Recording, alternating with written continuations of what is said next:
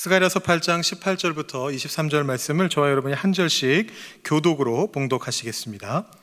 만군의 여호와의 말씀이 내게 임하여 이르시되, 만군의 여호와가 이같이 말하노라. 넷째 달의 금식과 다섯째 달의 금식과 일곱째 달의 금식과 열째 달의 금식이 변하여 유다 족속에게 기쁨과 즐거움과 희락의 절기들이 되리니 오직 너희는 진리와 화평을 사랑할지니라. 만군의 여호와가 이와 같이 말하노라. 다시 여러 백성과 많은 성읍의 주민이 올 것이라. 이 성읍 주민이 저 성읍에 가서 이르기를, 우리가 속히 가서 만군의 여호와를 찾고 여호와께 은혜를 구하자 하면 나도 가겠노라 하겠으며, 많은 백성과 강대한 나라들이 예루살렘으로 와서 만군의 여호와를 찾고 여호와께 은혜를 구하리라. 만군의 여호와가 이와 같이 말하노라. 그날에는 말이 다른 이방 백성 10명이 유다 사람 하나의 옷자락을 잡을 것이라. 곧 잡고 말하기를, 하나님이 너희와 함께 하심을 들었나니 우리가 너희와 함께 가려 하노라 하리라 하시니라. 아멘.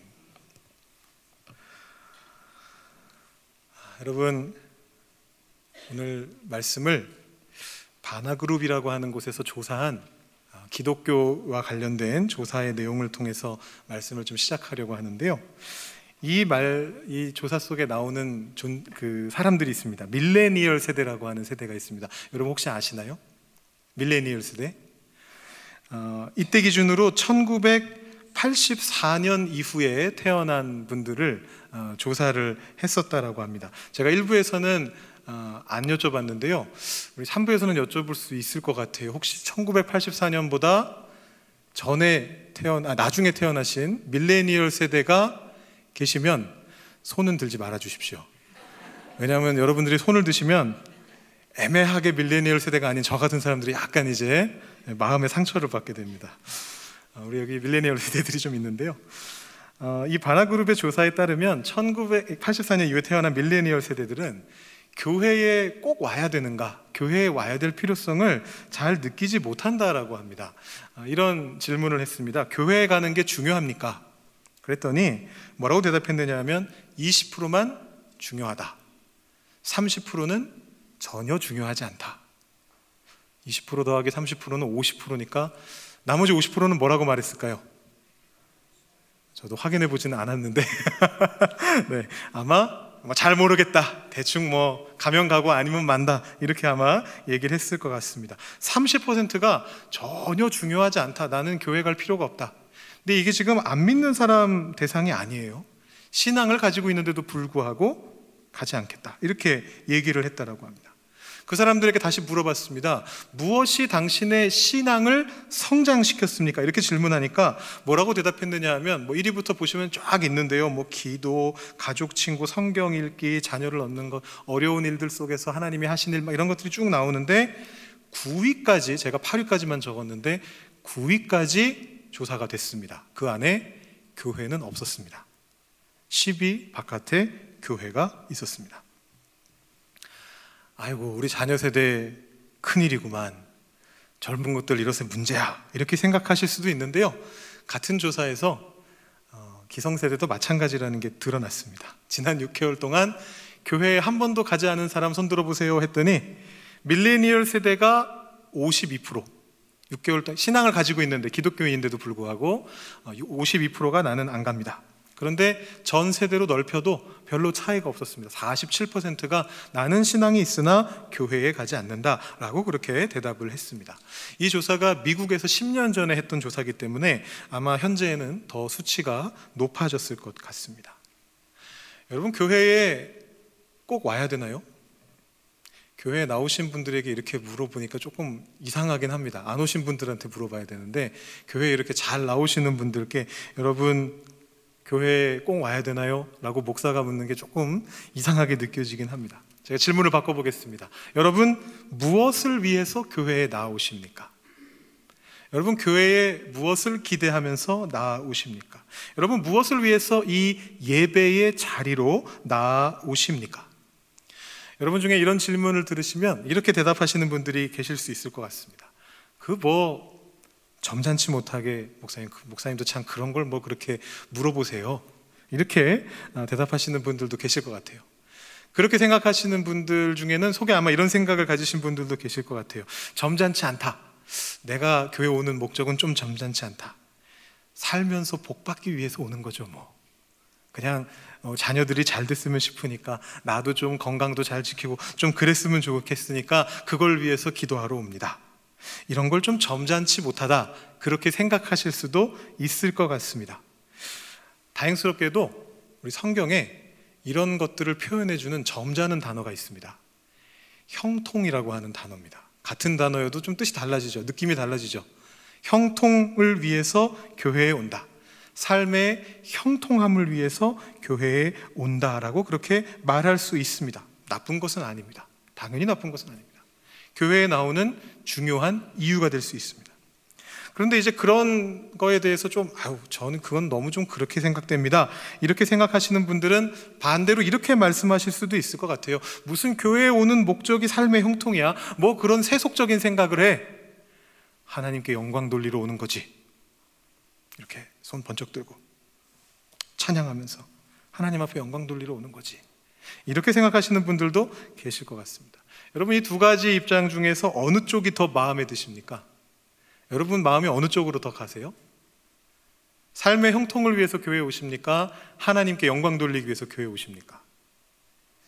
여러분들이 답을 하지 않으시는 걸 보니까 제가 지금 함정을 놓고 있다는 것을 마음속으로 깨달으신 거죠. 네, 제가 그런 느낌으로 말씀을 드렸죠. 삶의 형통도 중요하고 하나님께 영광 돌리는 것도 중요합니다. 당연히 중요합니다. 다 중요한데요, 그럼에도 불구하고 우리가 더 많은 것들을 생각해 봐야 됩니다. 교회에 오는 목적을 위해서 더 많은 것들을 생각해 볼 필요가 있습니다. 근데 오늘 말씀이 바로 그것에 대해서 생각하게 해줍니다. 오늘 말씀에 보면 이게 사실 지지난주에 저희가 새벽기도 묵상 본문으로 이미 살펴봤던 말씀인데요, 8장 19절 상반절에 이렇게 되어 있습니다. 만군의 여호와가 이같이 말하노라. 넷째 달의 금식과 다섯째 달의 금식과 일곱째 달의 금식과 열째 달의 금식이 변하여 유다 족속에게 기쁨과 즐거움과 희락의 절기들이 되리니. 금식의 절기가 슬픔의 절기가 바뀌어서 변해서 희락의 절기가 된다, 기쁨의 절기가 된다, 이렇게 이야기하고 있습니다. 저는 오늘 이 말씀을 보면서 이 변하다라는 말에 조금 이렇게 묵상이 됐습니다. 도대체 어떻게 변하는 걸까? 금식의 절기도 좋은 절기잖아요. 잘 해오고 있었던 절기거든요. 근데 그게 왜 변해서 기쁨의 절기가 돼야 되는 걸까? 이 변한다라고 하는 것이 과연 이 금식이라고 하는 건 없어진다는 뜻일까? 아니면 그것은 그대로 있는데 의미가 바뀌면서 그 안에 기쁨과 희락이 들어가게 된다는 뜻일까? 이런 것들을 묵상해 봤습니다. 여러분, 이 배경에 대해서 저희가 새벽기도 시간에 좀 말씀을 드렸었는데요, 여러분 아시다시피 지금 이 상황은 스가랴 선지자가 포로로부터 돌아온 그 백성들과 함께 하면서 했던 이야기입니다. 이때 당시에 성전이 없었기 때문에 포로로 잡혀가 있는 기간 동안, 바벨론으로 포로로 잡혀가 있는 기간 동안 이 포로의 사람들은 무슨 일을 했느냐 하면, 성전이 없으니까 더 이상 제사를 드릴 수가 없으니까, 우리 지금 저희가 이번 주에 레위기 말씀을 쭉 봤는데요, 그 제사를 못 드리잖아요, 성전이 없으니까.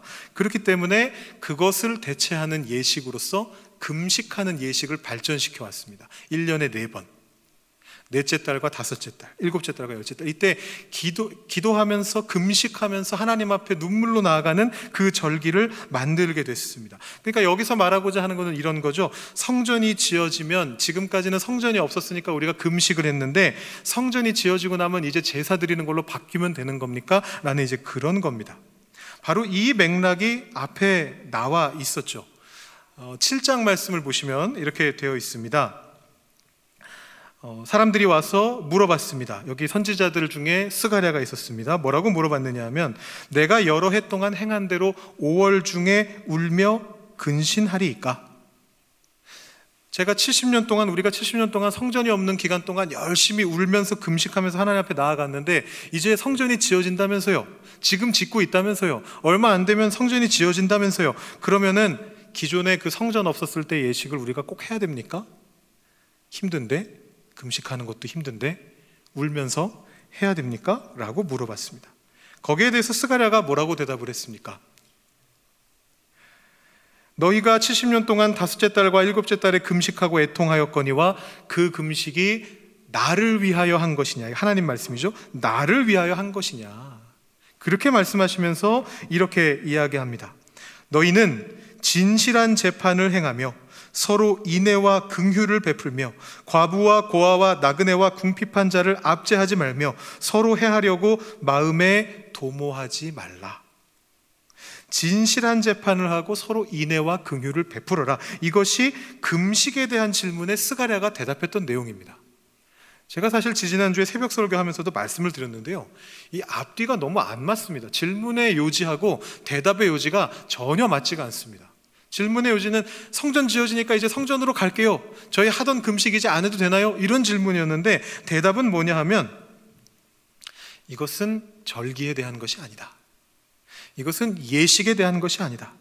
본질은 무엇이냐 하면 어떤 절기를 어떻게 지키든지 간에 금식을 하든 제사를 하든지 간에 결국 해야 될 것은 무엇이냐 하면 그 모든 예식에 담겨져 있는 공통적인 의미를 삶으로써 살아내라라는 것입니다. 그게 오늘 말씀에 이렇게 나와 있습니다. 오직 너희는 진리와 화평을 사랑할지니라.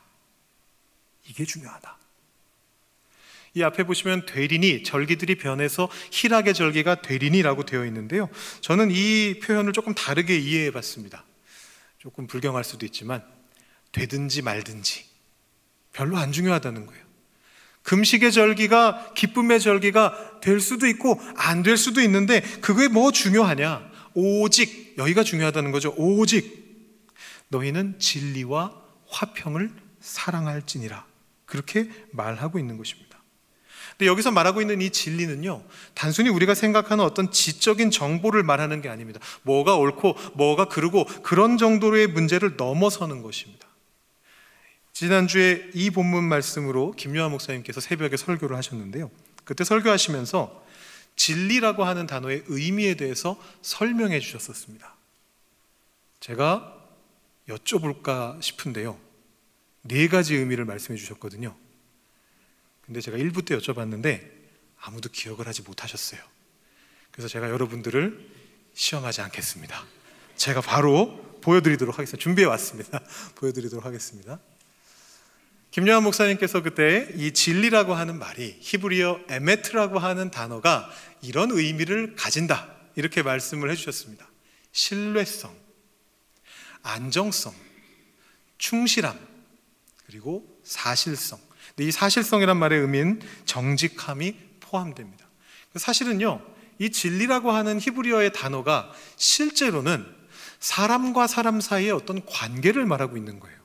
단순히 이게 옳고 이게 그르다 이런 걸 얘기하는 것이 아니고 사람과 사람 사이에는 서로 간에 신뢰해야 되고 서로 간에 안정을 유지해야 되고 충실하면서도 정직한 태도로 서로를 대해야만 된다. 그것이 진실함이고 그것이 바로 진리다라고 그렇게 말하고 있습니다. 그런데 이 스가랴서의 말씀 속에서도 그런 의미로 이 단어가 사용되고 있습니다. 맥락 자체가 재판의 맥락인데요, 7장 9절 말씀을 보시면 너희는 진실한 재판을 행하며 서로 인애와 긍휼을 베풀어라.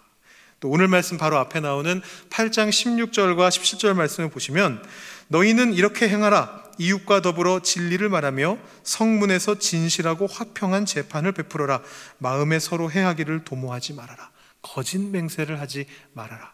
이 10계명의 마지막에 나오는 계명인데 다른 사람을 해하기 위해서 재판장에 가가지고 거짓으로 말하지 말아라.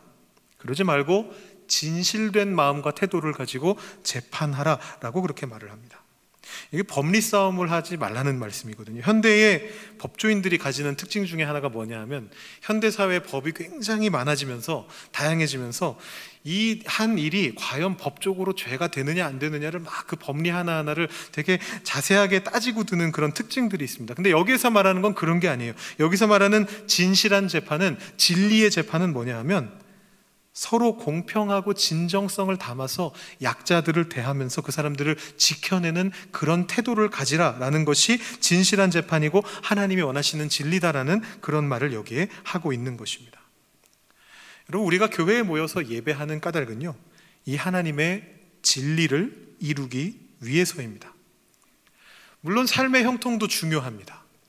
그리고 하나님의 영광도 중요합니다. 어느 한 극단만을 추구해서도 안 됩니다. 서로가 서로에게 영향을 끼쳐야 됩니다. 삶의 형통도 하나님께 영광 돌리는 가운데서 이루어져야 되는 것이고, 하나님께 영광을 돌리는 것도 결국은 아무 데서나 하는 것이 아니라 우리의 삶 속에서 그 하나님께 영광 돌리는 삶을 살아가야 됩니다. 그런데 거기에 그 다음 단계가 있습니다. 우리가 교회에 오는 까닭은 거기에 머무르지 않습니다. 다른 사람들과의 관계 속에서 이 두 가지를 추구해 가야 됩니다. 나 혼자 삶이 형통해도 안 되고요, 나 혼자 하나님께 영광 돌려도 안 됩니다.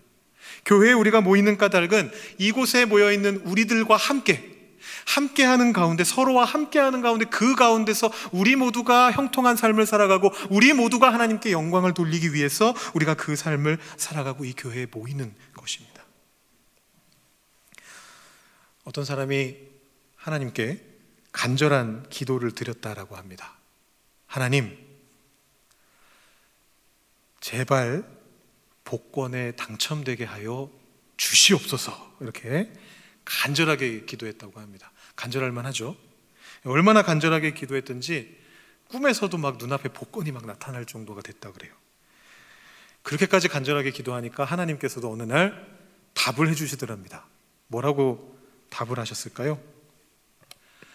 야, 복권이나 사놓고 기도해라 라고 이렇게 말씀하셨다고 합니다. 지어낸 얘기겠죠? 네, 지어낸 얘기일 것 같습니다.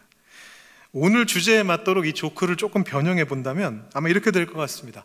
하나님이 아마 이렇게 물어보셨을 것 같아요. 야, 너 그 복권 당첨되면 그걸로 너 뭐 할 거니? 무슨 목적을 갖고 있니? 그 복권에 당첨돼서 그거 가지고 너 뭐 하려고 그러니? 저 하나님께 영광 돌리려고 그러는데요. 뭐 어떻게 해서? 뭘 해서 하나님께 영광 돌릴 건데? 하나님께서 저에게 이 복권을 당첨되게 해주셨습니다. 이렇게 영광 돌릴 거 아니잖아요. 하나님께서 나와 함께 하시고 나의 삶을 형통하게 하시고 나의 삶을 통해 영광 받으신다라는 것을 다른 사람들한테 전파하면서 그 사람들의 삶도 같이 형통하게 가게 만들면서 그 안에서 그 일을 해내야 된다라는 것입니다. 기도에 대한 또 다른 얘기도 있습니다. 이것도 제가 어느 유머집에서 봤는데요, 그렇게까지 재밌지는 않더라고요. 어떤 부자가 늘 열심히 기도하더랍니다. 부자인데요, 이제 빈민과 거린들을 불쌍히 여기면서 그들이 살 길을 찾을 수 있게 하여 주시옵소서, 이렇게 기도를 열심히 해서 눈물을 흘려가면서 그렇게 기도를 했다라고 합니다. 근데 어느 날 그 아버지의 기도를 늘 보고 있었던 아들이 아버지한테 와가지고, 아버지, 금고 열쇠 주세요 그러더래요. 그래가지고 왜 금고 열쇠 어디 쓰게? 이렇게 물어보니까 아들이 뭐라 그러냐면, 다른 게 아니고요, 아버지가 너무 간절히 눈물로 기도하시는데 제가 그 소원을 이뤄드리고 싶어요. 그 간절한 기도가 성취되는 걸 제가 보고 싶어요. 아이가 이랬다는 거예요. 그랬더니 부자가 뭐라고 대답했을까요? 얘야, 기도를 성취해 주시는 것은 하나님이 하시는 일이야 라고 대답을 했다라고 합니다. 금고를 열어놓고 구제할 생각은 하지 않으면서 기도로만 어떻게든 하나님이 그거 하실 거야 라고 그렇게 기도를 했다라는 것입니다. 그래서 이 똑똑한 아들이, 아버지, 그 일을 하나님이 누구를 통해서 하시겠어요? 라고 이렇게 물었다는 얘기입니다. 우리가 교회에 모이는 까닭은, 교회에 모여서 예배하는 까닭은, 예배하는 가운데 기도하고 찬양하면서 하나님께 영광 돌리고 삶의 형통을 추구하고, 물론 다 좋지만, 다 중요합니다만, 오늘 말씀에 따르면 그렇게 하는 까닭은 다른 사람들과, 함께 모인 사람들과, 특별히 약자들과 진실과 화평을 추구하기 위함이다, 이렇게 말씀하고 있습니다. 그것이 우리의 슬픔과 고통의 예식이 즐거움과 기쁨의 예식으로 바뀌는 전제 조건인 것입니다. 이것을 행하면 어떤 축복이 임하는가? 공동체가 진실과 화평을 추구하는 마음을 품게 되면, 그런 태도를 가지고 나아가게 되면 어떤 일들이 벌어지는가? 오늘 말씀해 보면 굉장한 축복의 말씀이 나오고 있습니다. 20절부터 23절까지 말씀인데요, 좀 길긴 합니다. 제가 다 읽어드리진 않겠습니다만 여기 앞에 보시고, 혹시 너무 글씨가 작으시면 성경책을 펼쳐서 보셔도 되겠습니다. 온 곳에서 여러 백성과 많은 서급의 주민들이 나도 가겠노라, 나도 저 공동체로 가겠노라 말하면서 몰려들 것이다, 이렇게 얘기합니다. 그러면서 마지막 절에 이렇게 되어 있습니다. 그날에는 이방 백성 10명이 유다 사람 하나의 옷자락을 움켜쥘 것이다. 그리고 말할 것이다. 하나님이 너희와 함께 하는 걸 나도 들었으니 나도 같이 가게 해줘. 나랑 같이 갑시다 라고 말하게 될 것이다 라고 이 말씀 속에 적혀 있습니다. 이런 거죠. 저곳에 가면 진실과 화평이 있다. 저기에 가면, 저 하나님 아래에서 살아가는 사람들이 있는 저곳에 가면, 저 아름다운 곳에 가게 되면, 저 공동체로 가게 되면 모든 사람들이 나를 진실하게 대해주고 모든 사람들이 나를 화평한 마음으로 화평함을 추구하면서 대해준다. 그렇게 되면 옷자락을 붙잡고서라도 거기에 가고 싶어지게 된다는 것입니다. 그것이 진실과 화평을 추구하는 공동체에 나타나게 될 하나님의 축복인 것이죠. 여러분, 이 옷자락이라고 하는 것은요, 단순히 우리말에 바짓가랑이 붙들고 늘어진다 이런 의미를 가지는 게 아닙니다. 성경에서 나오는 옷자락은요, 훨씬 큰 의미를 담고 있습니다. 여러분, 혹시 성경에 옷자락을 붙잡았던 사건 기억나시는 거 있으세요? 아주 유명한 복음서에, 네, 혈루증이 있었던 여인이 예수님의 옷자락을 붙잡고 나서 곧바로 거기로부터 예수님의 권능이 흘러나와가지고 혈루 근원이 마르는 사건이 있었습니다. 이 옷자락이라고 하는 것은 그 사람의 권위를 상징하는 거예요. 그래서 룻기를 보시면 룻이 보아스한테 처음 갔을 때도 그 옷자락으로 나를 덮어주십시오라고 그렇게 이야기를 하거든요. 그 말은 무슨 뜻이냐면, 내가 당신의 권위 아래로 들어가겠습니다. 내가 당신의 영향력 아래로 들어가겠습니다. 당신이 하라시는 대로 하고 내가 그 삶을 살아가겠습니다라고 고백하는 건데요, 여기에서 말하는 것이 그런 것입니다. 우리 공동체가, 우리 교회가, 또 여러분 한 분 한 분이 그런 삶을 살아가시게 되면, 진실과 화평을 추구하는 삶을 살아가시게 되면, 그 안에서 하나님께 영광 돌리시고 그 안에서 삶의 형통을 누리시는 삶을 살아가시게 되면, 주변에 있는 사람들이, 세상에 있는 사람들이 나 좀 거기로 데려가 달라고, 나 당신의 그 영향력 아래 있고 싶다고, 하나님 앞으로 같이 나아가자고 말하게 된다라는 것입니다. 여러분, 이게 별로 어려운 게 아닙니다. 제가 이렇게 한번 정리해 봤습니다. 우리가 할 수 있는 게 생각보다 간단하더라고요. 우리가 할 일은 이렇게 간단합니다. 만나고, 모이고, 섬기고, 진실과 화평을 추구하는 것입니다. 우리가 만나기를 즐겨야 됩니다. 우리 같은 교회 공동체 안에 모여있는 사람들끼리 함께 보면서 만나기를 즐겨해야 됩니다. 저희가 지금 마주봄이라고 하는 봄맞이 신방 기간을 하고 있습니다. 많은 분들이 신청해 주셔서 저희 교역자들과 또 우리 권사님들과 여러분들이 이렇게 만나러 갑니다. 그 중에 한 권사님이 지난주에 연락을 해 오셨어요. 그래서 연락을 했는데, 90이 넘으신 권사님이세요. 코비드 이후로 이제 교회를 못 나오신 거예요. 그래서 교역자들을 꼭 보고 싶다고 만나러 와달라고 그렇게 말씀하셨습니다. 그래서 알겠습니다 그랬는데요, 이분이 90이 넘으셔서 그러신지는 모르겠는데 계속 물어보시는 거예요. 몇 시에 오세요? 언제가 편하세요 권사님? 점심때 오시면 좋겠습니다. 그래서 제가 말씀드렸어요. 그럼 12시에 가겠습니다. 근데 또 다른 얘기 조금 하시다가 1분 뒤에 몇 시에 오세요? 또 물어보시는 거예요. 그래서 12시에 가겠습니다 권사님. 또 조금 있다가 몇 시에 오세요? 또 물어보셨어요. 그러시더니 이제 또 뭘 물어보셨느냐면, 목사님 몇 분이 오세요? 이걸 물어보시는 거예요. 원래 제가 방문하기로 했었거든요. 담당 교역자들이 방문하기로 했기 때문에 제가 가기로 했는데, 두 목사님을 꼭 보고 싶으시다고 권사님이 그렇게 강조를 하시는 거예요. 그래서 제가 김 목사님 옆에 안 계신데 여쭤보지도 않고, 알겠습니다 권사님, 그럼 저희가 둘이 같이 가겠습니다 그렇게 말씀을 드렸습니다. 또 물어보시는 거예요. 몇 분이 오세요 목사님? 이거를 제가 한 5번 반복을 했습니다. 그러고 나니까 권사님이 뭐라고 말씀하셨느냐면요, 목사님 그럼 제가 받아 적겠습니다. 받아 적겠습니다. 다시 말씀드렸습니다. 권사님 12시까지 저희 2명 같이 가도록 하겠습니다. 받아 적으시고 전화를 끊으시더라고요. 두 사람을 만나고 싶다, 교회에 나오지 못해서 목사님들을 꼭 보고 싶다, 그렇게 말씀해 주시는 게 제가 얼마나 감사했는지 모릅니다. 만난다라는 건 그런 것이죠. 같은 교회 공동체 안에 있는 사람들이 서로 기대하는 마음을 가지고 만나는 겁니다.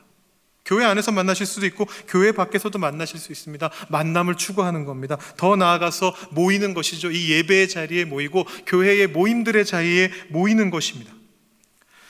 세계보건기구에서 지난 주간에 드디어 코비드-19 팬데믹이 끝났다라고, 비상사태가 끝났다라고 그렇게 공표를 했습니다. 물론 아직도 코비드-19이 있지만 이제는 관리할 수 있는 수준이고 그렇게 독성이 심하지 않다, 감기보다 조금 어려운 정도가 됐다라고 하면서 비상사태를 해제시켰습니다. 근데 여전히 교회에 오고 싶지만 못 오시는 분들이 계세요. 여러 가지 사정 때문에, 교통편이 불편하셔서, 움직이기가 힘드셔서 여러 가지로 못 오시는 분들이 계세요. 그래서 그런 분들을 저희 리더십들이 생각하면서 여러 가지 대책을 마련하기 위해서 기도 중에 있습니다. 모이기를 힘쓰는 교회가 되어야 됩니다. 그리고 나서 여러분 모이신 다음에 뭐 하실 겁니까? 섬겨야죠. 여러분 모이셔서 기껏 모였는데 지적질 하실 거 아니잖아요. 그렇게 살면 안 돼, 이렇게 지적질 하실 거 아니잖아요. 비난하실 거 아니잖아요. 나를 드러내고 뽐내실 거 아니잖아요. 막 다투실 거 아니잖아요. 섬겨야 됩니다.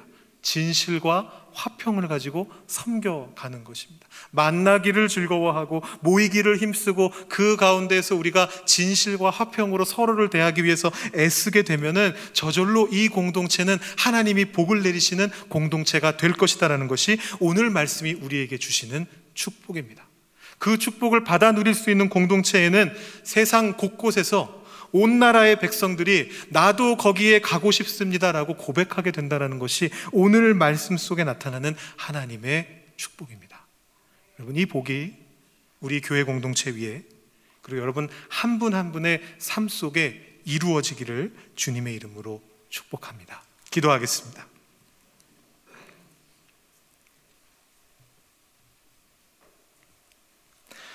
하나님 아버지, 감사합니다. 우리에게 함께 모일 수 있는 마음과 건강을 주시고 서로를 생각할 수 있게 하여 주시는 은혜를 감사드립니다. 함께 모이는 것이 참 기쁘고 그 기쁨으로 서로를 대할 수 있는 우리들 한 사람이, 한 사람 한 사람이 되게 하시니 감사합니다. 하나님, 우리가 주님의 옷자락을 붙잡고 우리도 그 옷자락을 함께 입고 세상 속에 주님의 은총을 전하는 자로 살아가기를 소망합니다. 진실과 화평함으로 서로를 대하면서 또 세상에 있는 사람들을 대하면서 그 영향력을 흘려보낼 수 있는 우리 한 사람 한 사람과 우리 교회의 공동체가 되기를 소망합니다. 교회에 오고 싶어도 오지 못하시는 분들을 위해서 우리가 찾아가서 만나고 또 함께 모인 자리에서 서로에게 진실함과 화평함으로 대하면서 하나님, 이 교회 공동체가 또 우리 한 사람 한 사람이 주님의 복을 누릴 수 있는, 받아 누릴 수 있는 그런 공동체가 되도록 주님 역사하여 주시옵소서. 그래서 세상에 있는 사람들이 이곳으로 나오고 우리를 통하여 하나님을 경험하게 되는 일들이 일어나게 하여 주시옵소서. 감사드리며 예수님의 이름으로 기도드립니다. 아멘.